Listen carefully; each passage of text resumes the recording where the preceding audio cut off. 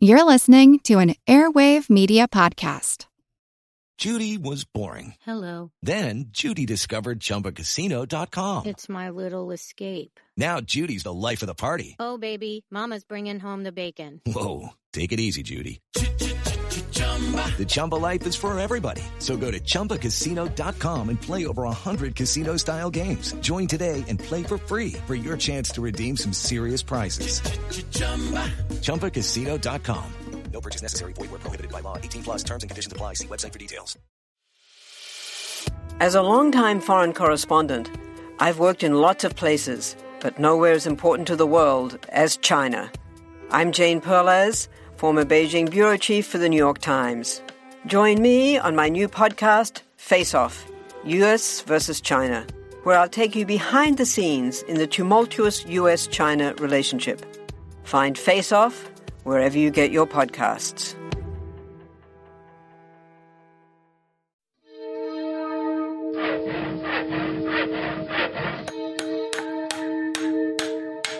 Monster House presents.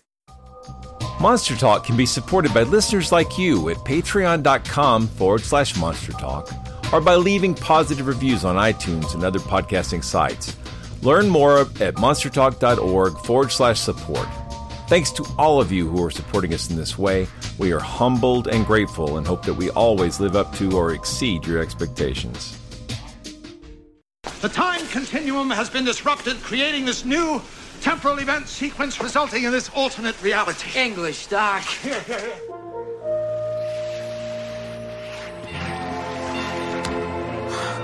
My God, it's the future. My parents, my coworkers, my girlfriend. I'll never see any of them again. Yahoo! His body is dying, but his mind is a pattern of electrical signals. We can upload his consciousness. We can save him. Not like this. It's actually quite unlike anything we've ever seen before. A giant, hairy creature, part ape, part man. In Loch Ness, a 24-mile-long bottomless lake in the Highlands of Scotland. It's a creature known as the Loch Ness Monster.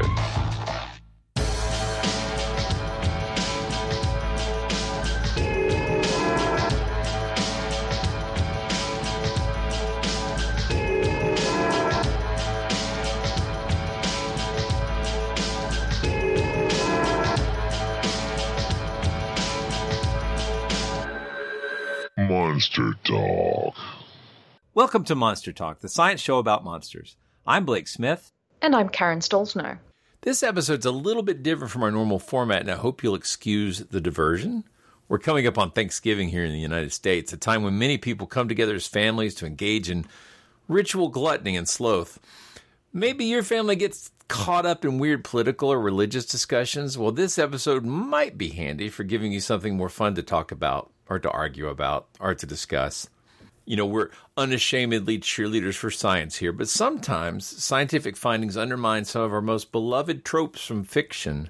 And I've been keeping a list and slowly working on an article about this theme, but I decided to run some of this by Karen, and then while we were discussing it, we thought, why not just share this with the entire class?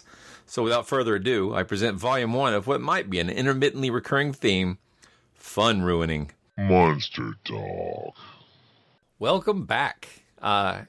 This weekly schedule is hard, but we're doing it. It is difficult, but I think it's worth it. This topic for this week, I know I kind of sprung it on you, but I was working on this article because... For where? Well, I hadn't really figured out a destination. I was really sort of trying to pull it together. There's a whole bunch of ideas. You know, people accuse skeptics of being fun ruiners. And I got to thinking, it's like, well... Yeah, I mean, if it's really important to you that things be true, like testable and true, I could see where that's true, that we could be seen as fun ruiners. But I know, like, we love monsters, and we don't need them to be real to enjoy them. Right. I think at the same time, a lot of skeptics enjoy fiction and science fiction and suspending disbelief, and they're capable of doing that. Yeah, and so I got to thinking about other things in the world of fiction and fun where I used to really enjoy these concepts, but they've been rendered impossible by science. And it's a lot. It's a lot. But yeah. You're going to give us a science lesson and rain on everyone's parade. Yeah, I just thought it would be the feel-bad episode of the winter. Right? It's not quite winter yet, but yeah. Something for Thanksgiving. Yeah, something to depress everyone with. Exactly. No, I hope this will be a fun conversation. You know what I really hope? I hope that people might disagree with me or have other things. Wouldn't be the first time. No, it would not. But, maybe if they have their own ideas about things that science has kind of made less plausible, they can write in the comments or something. I think it's a fun one. It's a fun idea to talk. This would be a perfect cocktail party, or if you had some kind of family gathering where people were going to talk about stuff like politics, or that you didn't want them to talk about, like Thanksgiving. Yes, if just hypothetically this kind of thing was popping up in your schedule this week, you might be able to say, instead of getting caught up in politics and other stuff, what if we talked about how science ruins fun? That's I think that would go down just as well. I think so too. So to begin with, then, what do we mean by science? Oh, that's a very good point. I think it's important because people use the word science kind of in a generic way. Right? Yeah, different ways. I usually, especially in this context, I'm talking about the scientific method, which is a method of inquiry whereby one postulates or they pose a hypothesis, and then it's tested, and then you're trying to find out you're wrong. Like, you want people to prove your idea wrong, and if they can't, that's a promising hint that maybe it's right. Everything science as a methodology promotes is always provisional, because if new evidence comes along, it changes, which I think confuses people. But there's also science like the sciences, where we're talking about, physics, biology, these sort of expertise modes of thoughts within academia, that kind of thing. And then people often conflate technology with science, and they'll say things like, well, if you don't believe in science, why do you use that cell phone, or why do you use computers? But that, again, technology is a product of science, but I don't think it's not the same thing. I guess that's my rough answer. No, yeah, I think that's a pretty good starting point. And so you think that you've come up with some examples where science has ruined perfectly good fictional concepts? Yeah, I really do. I really do. You spend a lot of time thinking about these things. I do spend a lot of time, a silly amount of time thinking about these things. Yeah. But I bet our listeners do too. So, yeah. I think that they're right there with you, with us. You kind of mentioned to me over time some of these topics that you wanted to talk about. And I know you've mentioned the idea of the multiverse, or a multiverse, multiverses. Yeah. Different universes. And you're going to hear about this all the time now, because both the Marvel Cinematic Universe and, to a large extent, the DC Universe has this idea of multiple copies of Earth. And if you watch the Marvel multiverse, everything is very Earth-centric, and, humanity's really important for reasons, and it's a fun idea. But then in physics, you have this concept of a multiverse and multiple dimensions. But I personally think it's probably helpful when you hear physicists talk about multiple dimensions to not think about them as length, height, and width. Those are dimensions, but to think about them in terms of properties. Like, you need an extended set of properties to describe matter that extend beyond the length, width, height, breadth, time, and some of the other properties that we have when you're concerning matter. But when people think of multiverse in fiction, they're almost always thinking about another Earth. An Earth just like ours, except this one, I didn't have the blueberry jam. I had the strawberry jam this morning, Alternate realities? You could have like a world without shrimp. Or with, nothing but shrimp. Say you really like shrimp a lot. Or we could say you don't like shrimp at all. Blah, I wish there weren't any shrimp, you'd say to yourself. Stop! We're all like his Pawns or prawns. So like Loki. Yes, Loki. That whole TV series of Loki is all about that. Exactly. Lots of different types of versions of him. Oh, there's so many. The TV series Sliders was like this. There's a series of books that started with The Mists of Avalon by Zelazny that deals with the same idea. But here's the problem. This concept that there being multiple universes or multiple dimensions or multiple multiverses, they may be real in physics. Like it may be true that there's these other, like there's the in-brain theory. There's lots of different theories about like how the universe might work. But think about how anthropocentric that is. Like we want to make everything about people. Oh yeah, and very, very egotistical. Yeah, exactly what we do, and it makes me think of the idea of doppelgangers. Oh yeah, yeah, absolutely. I mean, but all these stories are about people experiencing this thing, and people being at the center of the story, and people being in the center of the universe. But here's a funny thing about the universe.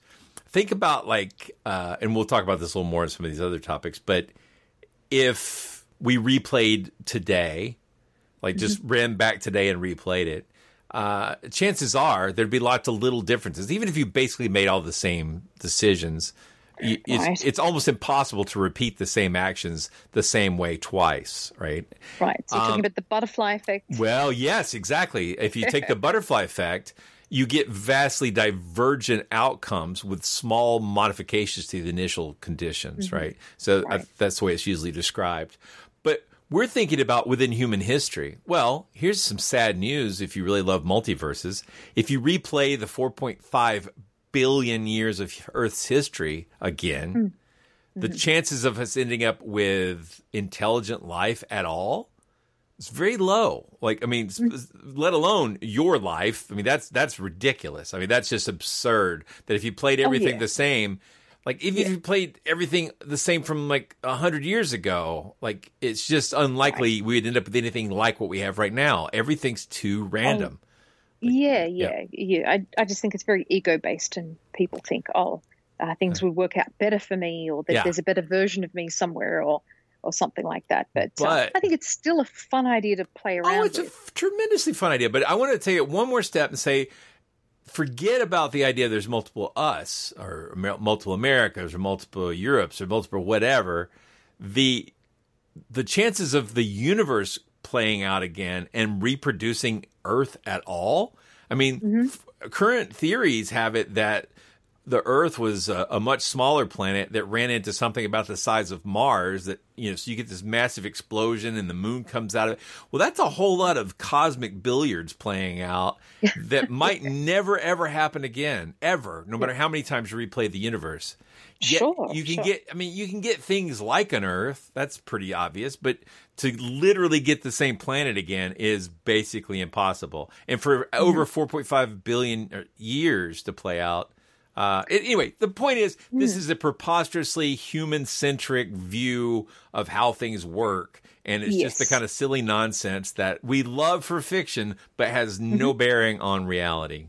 So where are some of these ideas coming from outside of fiction, movies? I'm going to complain and say that a lot of physicists who want to explain multiple dimensions like to use these examples to make it accessible for people. Look, it'd be just like our planet, only now, nobody wears, flowers in their shirt, or what, they'll say something ridiculous like, or the Hitler, won World War II, or something. I always hear the Hitler. Yeah, it's always something with Hitler, but Hitler was never born. If you play it over again, there's not going to be a Hitler, but there'll be something else, but maybe not even people. I think it's tremendously unlikely we get humans at all, let alone we get the same people. It's just preposterous.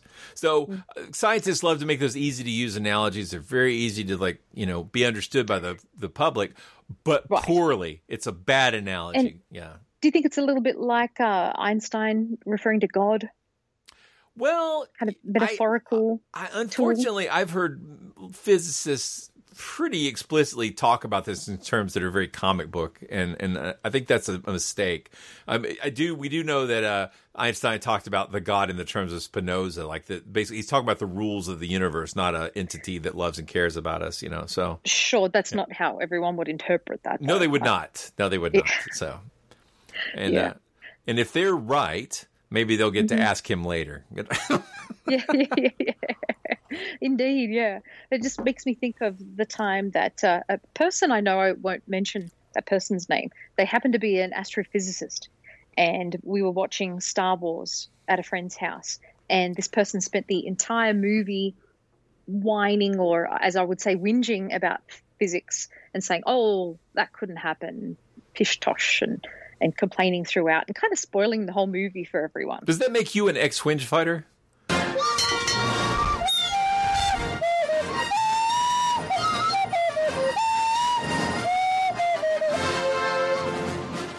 So, yeah, I think there's a kind of fine line with all of this too, that, I don't think we always need to be skeptical about these things when we clearly know it's fiction. No, and I love this stuff. I love multiverse stuff. I mean, I'm a fan of many of these things. Again, fun ruiners.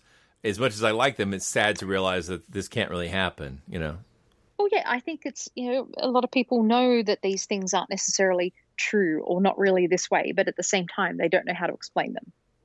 I mean, they're highfalutin concepts. They are. I think, yeah, exactly. Well, I think we should move on. Absolutely. What about brain swapping? So consciousness moving to another body, that seems to play out in a lot of kind of cheesy switched movies. Yes. I think I first ran into this in maybe Freaky Friday, which I didn't get to see in theaters because my fundamentalist parents didn't want us to watch it because it looked like magic. You know how they are. Which version? Weren't there two? I think there was. There's multiple versions. I think one there's in the 70s and there's one in the early 2000s, and another new one that I think it's just called Freaky with Vince Vaughn, like a serial killer. Oh, really? He gets swapped. Yeah. Oh, okay. So it's like a horror comedy kind of a take on the thing. And it happened in Gilligan's Island. There was an episode where they swapped everybody's brains around. I don't think I've seen that one. Oh dear, how can I go anywhere dressed like this? Well, you should see the way you look. Will you all please stop bickering? Will you please keep out of this, Professor? I am Marianne. I keep forgetting he's a she. What are we going to do, Professor? Who did Gilligan become? Oh, I don't remember. It was like a really random switcheroo. Like everybody was everybody else. And then in horror, it showed up in Lovecraft's The Thing on the Doorstep. That's a really cool one. Classic. Very creepy. What's your beef with brain swapping then? Well, so most of these stories, the brain swapping happens by consciousness leaving one body and going into another through what I guess we'd have to assume is magical means. And I think what's happened over time is neurology and brain science has generally shown that whatever our identities and personalities are, they seem to be firmly tied up within the hardware of the brain. So our brain's biological structures produce our personalities, our memories, our passions, all these things. Everything that makes us us is in this meat in our head. And I think the idea that your consciousness could leave that, it's a dualism idea. And unfortunately, and I don't say that lightly. I am deeply saddened that I can't get all the things I've learned to leave my body and go into another body. I think that would be really handy. This makes me think of an episode or a movie that we covered based on a true story, Child's Play. With the murderer. Yeah, exactly. The killer. How he enters the doll and then wants to enter the child. And I guess that was voodoo. That was real. Horror movie voodoo. Exactly. Yeah. So is this really science fiction, this idea, or is it just a kind of device to create a wacky situation? It's a fun idea for fiction, but there have been real sort of experiments pushing towards this. I guess the most famous one is like this idea of, let's say you're a scientist and you know that you really need to like literally move the brain from one body to another. Currently, our technology doesn't allow us to do that. Even if you could keep the brain alive, which is plausible, you can't currently reconnect the spinal column. And as a consequence, if you could like take a brain out of a body and put it into another body, you'd be stuck with the problem of now that brain won't be able to drive any of the mechanics in that body because the nerve connections are not there.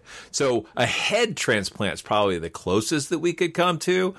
There's some pretty unsavory and questionable Russian dog experiments that people probably are aware of if they've ever looked into this at all. Not safe for work, not safe for dreaming if you don't like nightmares. But there's I'm sure. I can imagine. I think it's been oversold on the internet for how effective it was. But I think there's reason to believe that there was some form of dog experiment done in Soviet Russia, and that at least for a little bit, a dog's head was kept alive off of its body. Those poor dogs are always tested on. Yes. Oh, yeah. I've been reading about vivisection lately, and it's like, yeah, no, it's horrible.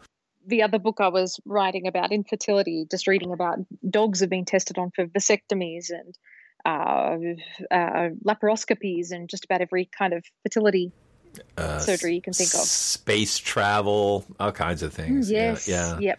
So animal testing, I think there's places where it's necessary, but it's a dark history as well. It really is, and probably a subject for another show. Otherwise, we could go down a rabbit hole with this one. Exactly. All right. Okay, round two. Name something that's not boring. A laundry? Ooh, a book club. Computer solitaire, huh? Ah, sorry, we were looking for Chumba Casino. That's right, ChumbaCasino.com has over 100 casino-style games. Join today and play for free for your chance to redeem some serious prizes. ChumbaCasino.com. No purchase necessary. Void where prohibited by law. 18+ terms and conditions apply. See website for details. Hello, I'm Paul Giamatti. And I'm Stephen Asma.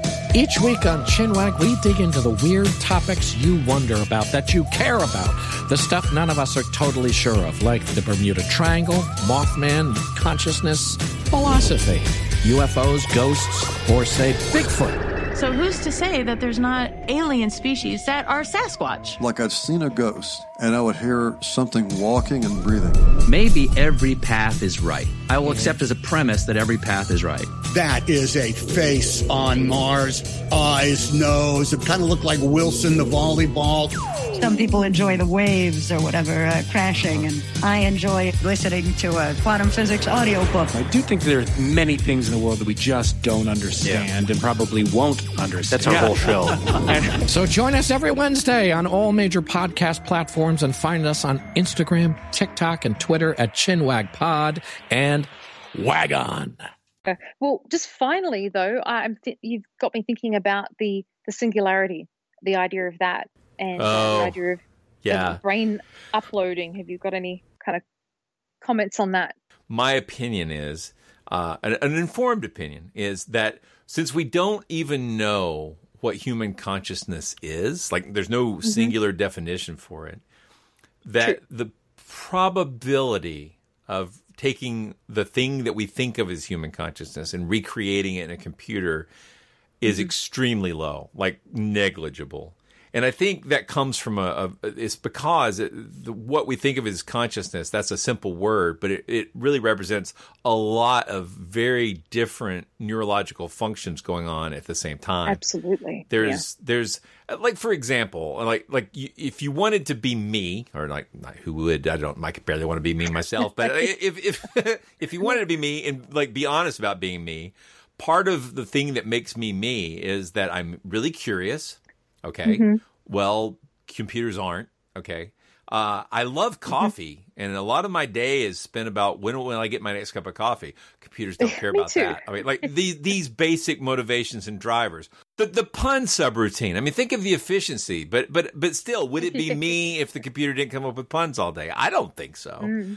So no, there's interesting questions to ponder. Yeah, since we don't even know what consciousness is, the idea of capturing a human brain in a computer program and reproducing it is ridiculous. It's just comical. Oh yeah, easy to talk about, not to do. But keep taking those vitamins, Kurzweil. Yeah, he's an interesting character. Again, I think another show we could tackle that one. So I think we should move on because we've got a few more topics that we want to talk about. What about cryonics. That's a popular one in sci-fi. It is. Well, especially in the past, kind of 1970s. Yeah, and I mean, it seems to be one of those perennial, like, I guess the people that run the companies that actually do this kind of thing, like Alcor, they are always looking for opportunities to get in the news. And I just saw something the other day about this. But yeah, it like the classic example is the Planet of the Apes movie with Charlton Heston, where at the beginning they're going to go on a long space trip, so everybody gets into their cryo tubes and goes to sleep. And that's, it's because we don't have faster than light travel.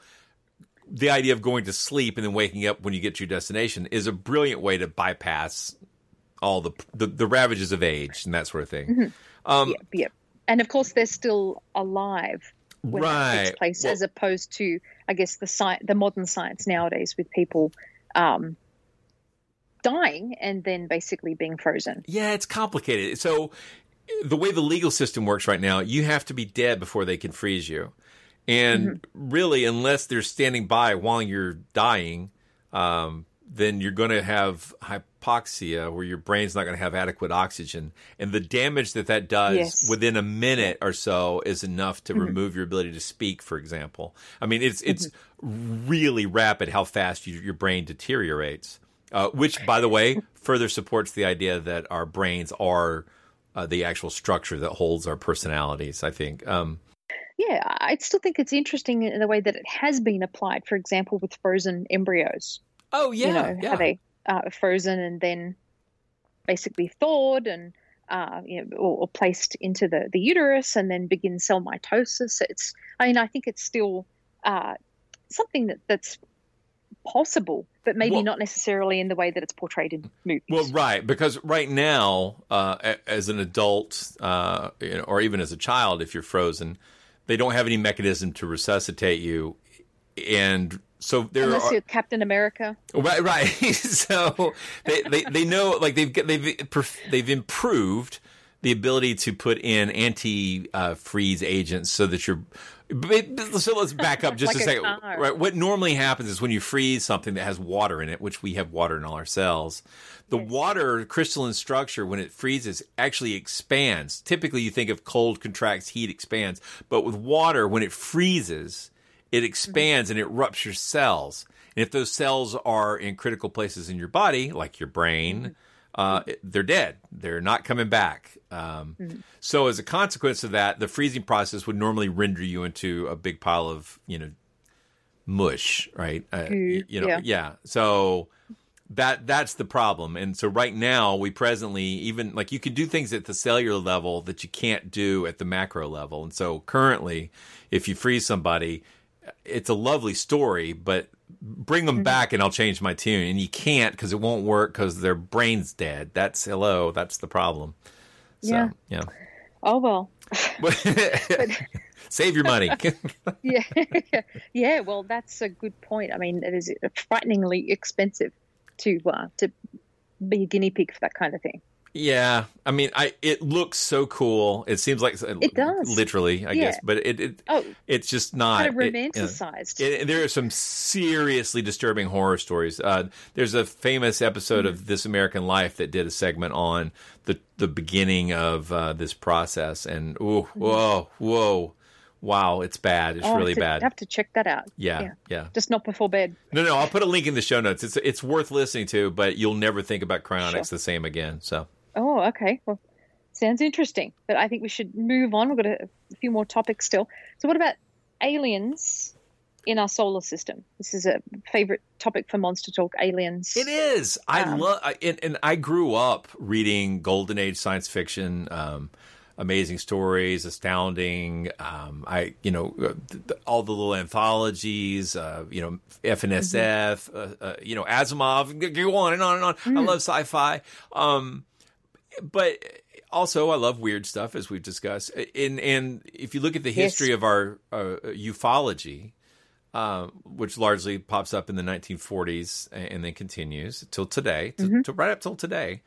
The original ideas for what was behind these UFOs was that it was aliens from local stuff in our solar system. So there would be people would meet Venusians, and people would meet Martians, and people would meet moon like people, us. and they look like us, and they were great, and they and spoke their languages English, are like ours. and they were basically just a bunch of space theosophists. That's so.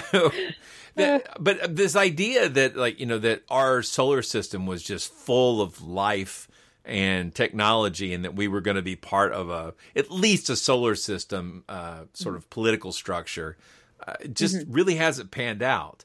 None of the planets we've explored seem to be habitable. I mean, people still hold out. I mean, when people are looking for life, like when NASA's looking for life right now, they are not looking for gray aliens or Zeta Reticulans or anything like that. They're looking for molecular, like, you know, microorganisms, maybe a virus, maybe a bacteria. Oh, yes, yeah.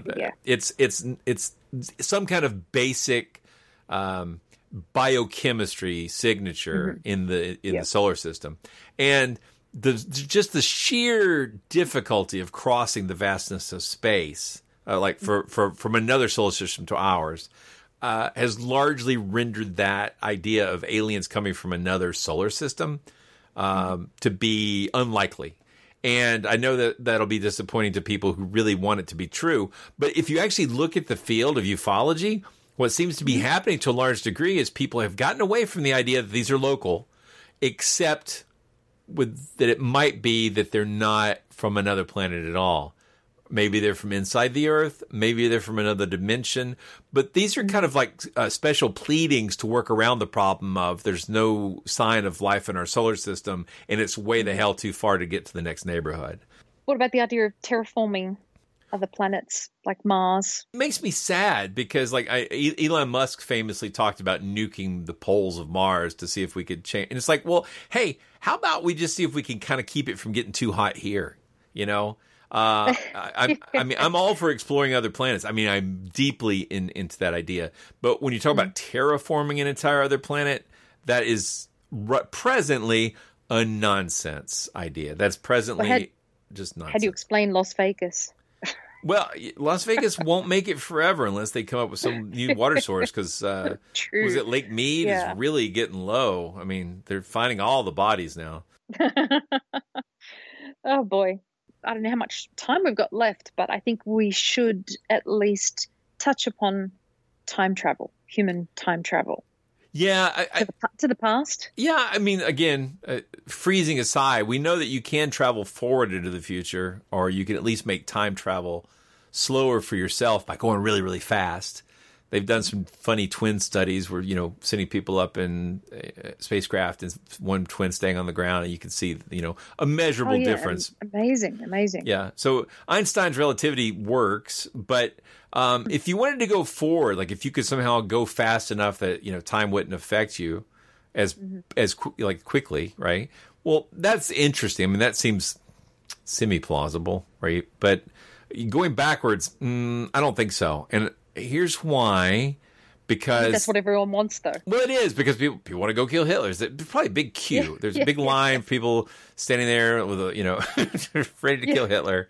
It's just like the big time traveler queue. Learning about the biology of how people are born, right? So when you find out that, like, you know, your mom typically would have one egg loose, released for pregnancy, you know, maybe two if you're going to have some exciting twin action or whatever. But, or, you know, maybe one will split and you'll get, you know, identical twins. Yes. But on the male side, the male's going to release millions of sperm. Only one can be the winner. Okay. Yes. Yep. If you replay that love night when your father goes to meet your mom, and then he stops to scratch for a second that he didn't do last time, suddenly a different sperm makes it and an entirely different person comes out. And I can tell you right now, as a parent with 3 different kids, 2 of whom are twins, they're not the same people. Like, I mean, like everybody's different. No matter how much we try the same parenting and everything else, they come out with entirely different personalities. They're all different. Oh, yeah. I think of that all the time because I went through IVF and just how things would be different if it was any other month. Yeah. It's just wildly unlikely. Well, okay, first of all, or any other day. So yeah, you're just the chances of you being you are astonishing. Like, I mean, it's like you may go your whole life and never win the lottery. By being alive, you've won the best lottery, because in the worst human condition, like if you're having the most miserable life possible, I think you're still having a better time than the ones who didn't make it. Indeed. All the I mean, you have a chance at agency in a dark and uncaring universe, and that's amazing. That is truly astounding. It really is incredible. And we got some other topics. I don't know if you want to go into them or not, if you want to just talk in more general terms. I just want to make sure the point of all that biological rambling was that if you change anything when you go to the past, you're not going to exist. So like, it's just, and people don't know that, or don't think of that. I mean, like, I'm not talking about like Marty McFly. He can't go back and he made his mom and dad meet after all. Everything's going to be okay. No, it's not. It is not going to be okay because there would be no Marty McFly as soon as he got involved. The minute he got involved, there's no longer a Marty McFly, because that trajectory is ruined. So So in terms of Back to the Future and books and other movies, does it even matter? You know, if we're just suspending our disbelief, isn't that the name of the game with escapism? No, have fun. But I think sometimes people get really caught up with these ideas. The singularity stuff and the terraforming stuff. Yeah. There's a lot of people who really want things to collapse so they can rebuild it in their own image. You know, that's get a bit cultish. Yeah. And the reality is, innovation and social structures, these are all slowly developing accretive processes, and they can be destroyed and changed. But starting from ground zero is basically impossible, because there's so many domains of expertise that are necessary. I mean, if you imagine, like, people have these fantasies about, like, you know, some disease comes out and it kills almost everybody, but the ones that are left are going to put things back together. No, they're not.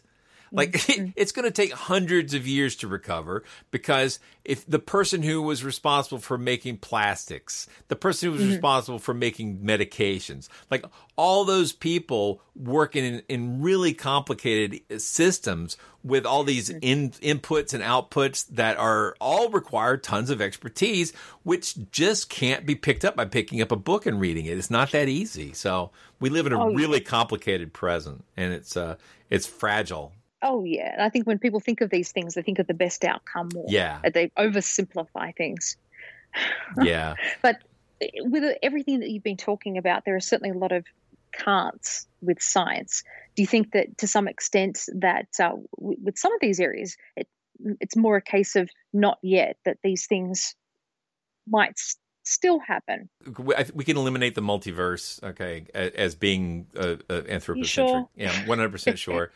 I believe it. You know, I don't think there's any technical reason why it would be impossible to move a brain from one body to the other, except that we have not discovered how to make the cells regenerate to make the spinal column work, and that is, I'm assuming, hundreds and hundreds of years away, if anybody wanted to bother with it. I mean. Well, so that mother and daughter can unite and understand each other's plights. Sure. I thought that was what Thanksgiving was for. It all comes full circle. But yeah, I think it's really fun to think about these things too, and the possibilities for the future, and but also it's important to learn the science. I mean, if you care about these kinds of things. Well, some of these are dangerous ideas, like the simulation hypothesis. A lot of people in IT are really excited because they've made a simulation and they know what simulations look like, and you can simulate things in life, so maybe life itself is a simulation. And it's a fun, childish idea. It's a fun thing to contemplate. And you can imagine waking up and you're not dead. The video game's just over. You go put your tokens in and play another round of Human Life or whatever. Okay, well, that's, again, fun. But the reality is, if you ever try to simulate a system, you know, it's way more computationally complicated the more variables you put into it. In reality, like the real world that we live in, which is not a simulation, there's a vast amount of computational requirements just to simulate like an acre of land. I mean, all of the insects, all of the molecules, all of the atoms interacting, you know, all of the energy going into the system and out of the system, the gases, everything about it would have to be like, it's just too much computational debt to make that scale to the solar system, as you know, or to the galaxy or to the universe, as lots of people like to think. It's just ridiculous. So you're making my head hurt, and it's above and beyond what I think most people think about when they contemplate these ideas. They like it to be fun. You pull off the game helmet. Oh, that was awesome. And just simple. Yeah, keep it simple. So that's my rant about science and fun ruining. That was that was really fun to talk about, and I think that our listeners are going to have a lot of thoughts about this, and certainly it'd be great to hear from people. What do you think about what we've discussed? Did I get it wrong? Let me know. You know, it's like and Christine, a lot of you still think I got it wrong about Bigfoot. So you know, that's. Well, thanks for coming and talking with me about this. It's been on my mind for I'm glad you got that off your chest. Yeah. It's certainly something that you've mentioned here and there. So it was fun to put this together and look at some of those. I mean, there's still a lot more to talk about. Maybe it's another show. At least, if listeners have some things they want to talk about, like they disagree with, you know, send it in. Let us know. And we'd be interested in hearing about it and talking about it. Groovy. All right. Well, we'll see you next week. Thank you, Blake. Yeah, we'll. For all of our American listeners, if this is something you celebrate, would say happy Thanksgiving to you from me. And from me, and happy holidays in general. And we'll be here for them. So stand by. We'll be back soon. Monster Talk. You've been listening to Monster Talk, the science show about monsters. I'm Blake Smith. And I'm Karen Stolzner. You've been listening to a discussion of science as a fun ruiner. I put some links in the show notes, but maybe you vigorously disagree with my assessments. Did I tip any sacred cows? Do tell. Let us know. Come on over to our Facebook page or Patreon and let us know your thoughts. And if you have trouble tracking us down, you can go to monstertalk.org, and there's a contact link at the top of the page. Monster Talk's a proud member of the Airwave Media Podcast Network, home of such shows as Investing for Beginners, My History Can Beat Up Your Politics, and Food with Mark Bittman. If you'd like to advertise on this show, contact sales at advertisecast.com. Monster Talk theme music is by Peach Stealing Monkeys. Happy Thanksgiving from me and Karen, where applicable. May all your family arguments this holiday be super nerdy.